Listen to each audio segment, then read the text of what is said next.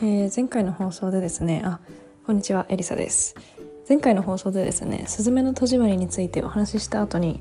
日本の文化めっちゃすごくないっていう話をしました。はい、そこでですね、私自分で聞き返したんですけど、これ撮ったの確か1ヶ月弱前なんですよね。でだんだんその1ヶ月弱の間に自分の考え方が少しずつちょっとだけ変化していったところがあるので、そこについて本日はお話ししていきたいと思います。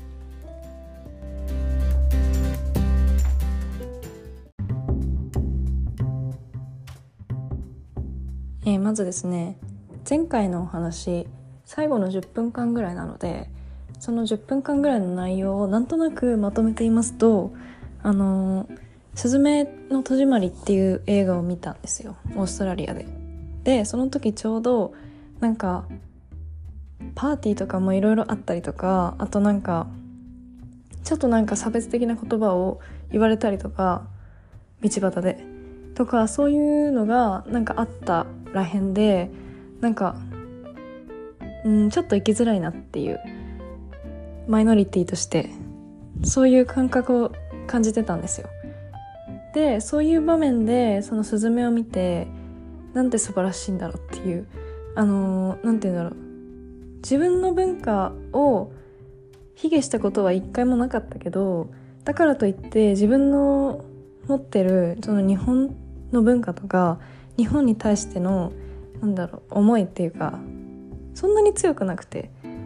なんか何も考えずにただただ日本で21年間過ごしてきていたからこそ、本当に何も考えてなかったんですよ、日本について。それで改めて外から日本を見て、なんかすごい国なんだなっていうのを感じて、でそれで今まで全く日本人であることを意識せずに過ごしてきた私が海外に出て初めて日本人であるっていうことを意識したよっていう話でした。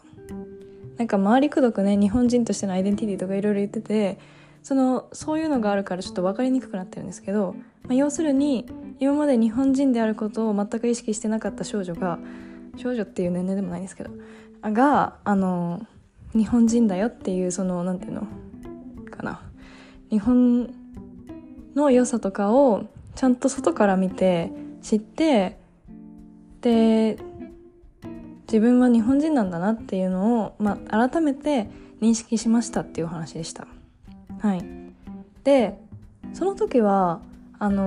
まず自分に自信がない状態から日本ってすごいなっていう状態に行って、日本人であることについてすごく素晴らしいほどの自信を持っていたという、極端なね状態だったんですけど、今はなんとなくニュートラルになってきまして、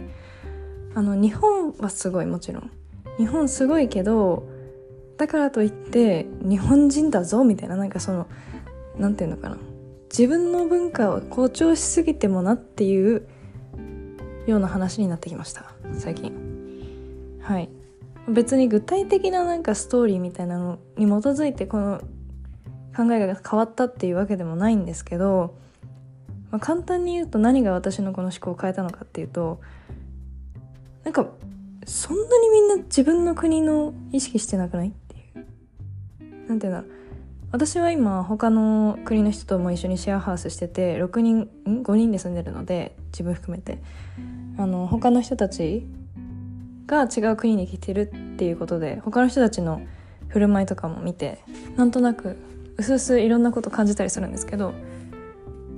なんか自分の人生を楽しんでる、しかも自分の文化、自分の生き方で、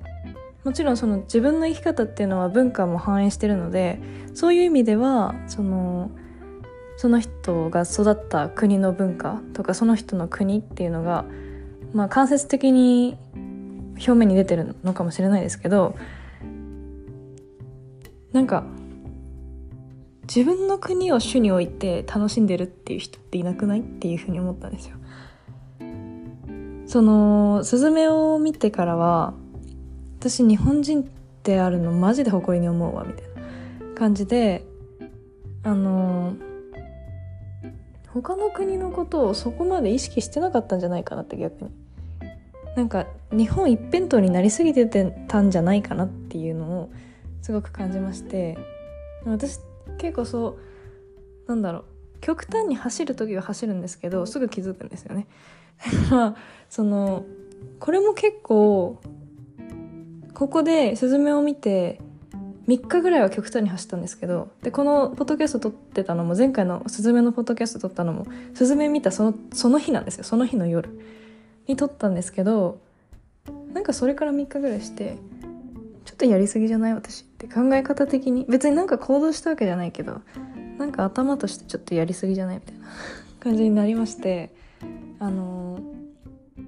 やっぱやりすぎは良くないよねっていうことになりました。自分の中でね、頭の中で全部これ起こってるので、なんかすごい劇場みたいになってるんですけど、私の劇場がちょっと繰り広げられまして、頭の中で。でもこの今まで言った全てのドタバタが全部ね、私の頭の中で起こりまして、最終的にちょっとやりすぎだねっていう結論に至りました。思考回路がやりすぎだったねっていう。なので今はなんか元の状態にちょっと戻ってるけど、元の状態っていうのは日本人であるっていうことを全く、ほぼ考えてないっていうか、とりあえず適応することだけに集中するっていうか、簡単に言えば自分の文化とか全く意識せずに、とりあえずこのオーストラリアの地に適応することを意識するっていう状態ですね。その状態に少し戻りつつ、片足を突っ込みつつはあるけれども、でもなんかやっぱり一回日本に誇りを持ったっていうその過程を踏んだからこそ、その日本に対しての、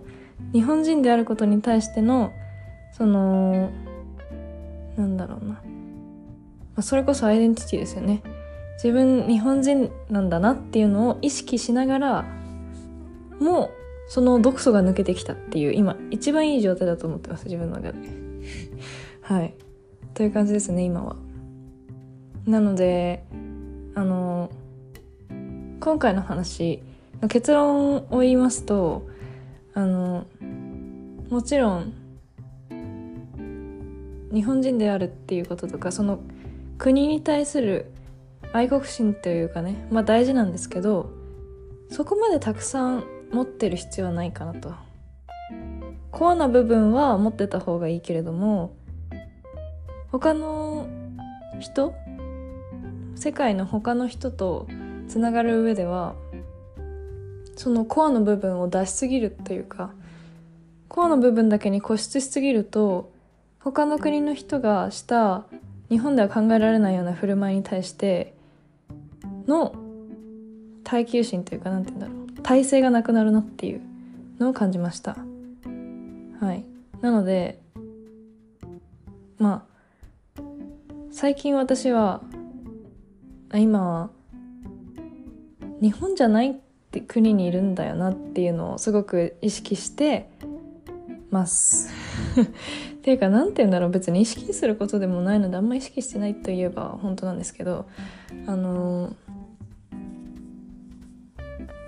とりあえず自分を尊重しつつも他人の文化を尊重するっていうことが、一回極端に走ったことによって、一回両方の極端に走ったことによって中立できるようになりました。なので最初からうまくやろうとしたら無理ですよね、多分。一回どっちもの極端に行く必要があったんだなっていうやっぱ失敗って結構大事ですよね。失敗っていうか思考回路の失敗なんか結果が起きたわけではないけれども、思考回路の失敗って感じでしたね、今回は。という感じで、これたまに私日本人の友達と話したりするんですけど、海外かぶれってあるじゃないですか。私あれ自体は別に悪いことだと思ってないんですけど、それぞれの個性なので、自分がなりたいかというとなりたくないんですよ。で前髪がどうとかね、服装がどうとかメイクがどうとかいろいろあるじゃないですか。正直こっちにっていうかオーストラリアに来てから何が変わったといえば体型が変わったんですよもう確実に体重計ないんで乗ってないんですけど、多分3キロぐらい、いや3から5キロぐらいかな、多分増えてると思います。で今ちょっと焦ってちょっとだけね運動してるんですけどっていう感じで、はい。でもなんだろう、なんかやっぱり思うのが海外のベーシックと日本のベーシックは違うなっていう。で海外のベーシックに合わせた人たちはみんな海外かぶれって結構言われがちじゃないですか。なのでそのベーシックっていうか基準をどこにするかの違いなだけで、別にそれに対してね何を言うとかではないですけど、行きたいように生きればいいんじゃないかなって思いましたで今私は多分ですけど、もともと日本にいた時から服とかは好きで、服装の好みとしてはそんなに変わってないんですよ。で前髪ももう高校の部活引退してから前髪高校卒業するギリギリぐらいから前髪がなくて、で今もう高校卒業して4年ぐらい経つので、もう4年間ぐらい海外経験の有無に関わらず前髪がないんですよ。で服装ほぼ変わってないけどだるぎになったプラス前髪はもともとないということで体型だけ変わってるんです海外かぶれというよりかはね、変な意味で海外かぶれしちゃってるっていう、食が海外かぶれしちゃったせいで体型が海外かぶれしちゃってる。いや海外の方をディスるつもりはないんですけど、日本人は外して細いじゃないですか。で私それはやはり日本食のおかげだなっていうのを気づいたんですよ。それで今日本食にちょっと戻してます。白米を2日に1回鍋で炊きまして、炊飯器ないので、あと野菜炒めを醤油ベースの味付けで作ったりとか、日本の調味料を主に使ってます。それの効果なのかちょっとだけねズボンが入りやすくなったっていうまだねこれ始めて1週間弱っていうか5日ぐらいしか経ってないので何とも言えないですけど、これからも頑張っていこうと思います。はい、そうですね。なんかあと言おうとしてたんだよな。なんか言おうとしてたけど忘れました。最近物忘れがひどくて、なんだろう、この間友達と日本人の友達と気休めにって言ってカフェに行ったんですよ。ちょっと英語ばっかりで疲れるから日本語喋ろうって。でそれで行った時になんか3回何を言おうとしたか忘れたんですよね。で一応2回は思い出したんですよ。なんですけど1回思い出せなくて、これ何が起きてる頭の中でっていうちょっと不安なんですけど、大丈夫なことをね願っております。ただ多分忙しいというか、多分睡眠サイクルの問題だと思ってて、最近なんか知らないけど1時ぐらいとかに寝て、で朝なんか9時ぐらいに起きるみたいなゴミみたいな生活を送ってるので、ちょっとそれのせいかな。今までがねすごすぎたんですけど、高校時代とか10時半に寝て朝6時に起きるっていうしかも朝6時に起きた後に6時半の電車に乗って学校に行って1時間ぐらい走るっていうもうザ健康みたいな生活をしてて今なので、もしかしたらそういうなんか食生活も変わったりとかして、そういう弊害が出ちゃってるのかもしれないですね。はい、というわけで話がちょっと横道にずれてしまいましたけれども、今回のお話はすずめの戸締まりを見た後に愛国心が芽生えすぎたっていうところからちょっと進んで、その後にですね、自分の思考をね考え直してちょっと変わったっていう、どういうふうに変わったかっていうのは愛国心から愛国心の毒素が抜けてニュートラルになったっていう話ですね。はい、私は海外かぶれまではいかないとしても、こっちの環境に適応したいっていう思いに強く走った時もあるし、スズメを見た直後のように日本すげーってなって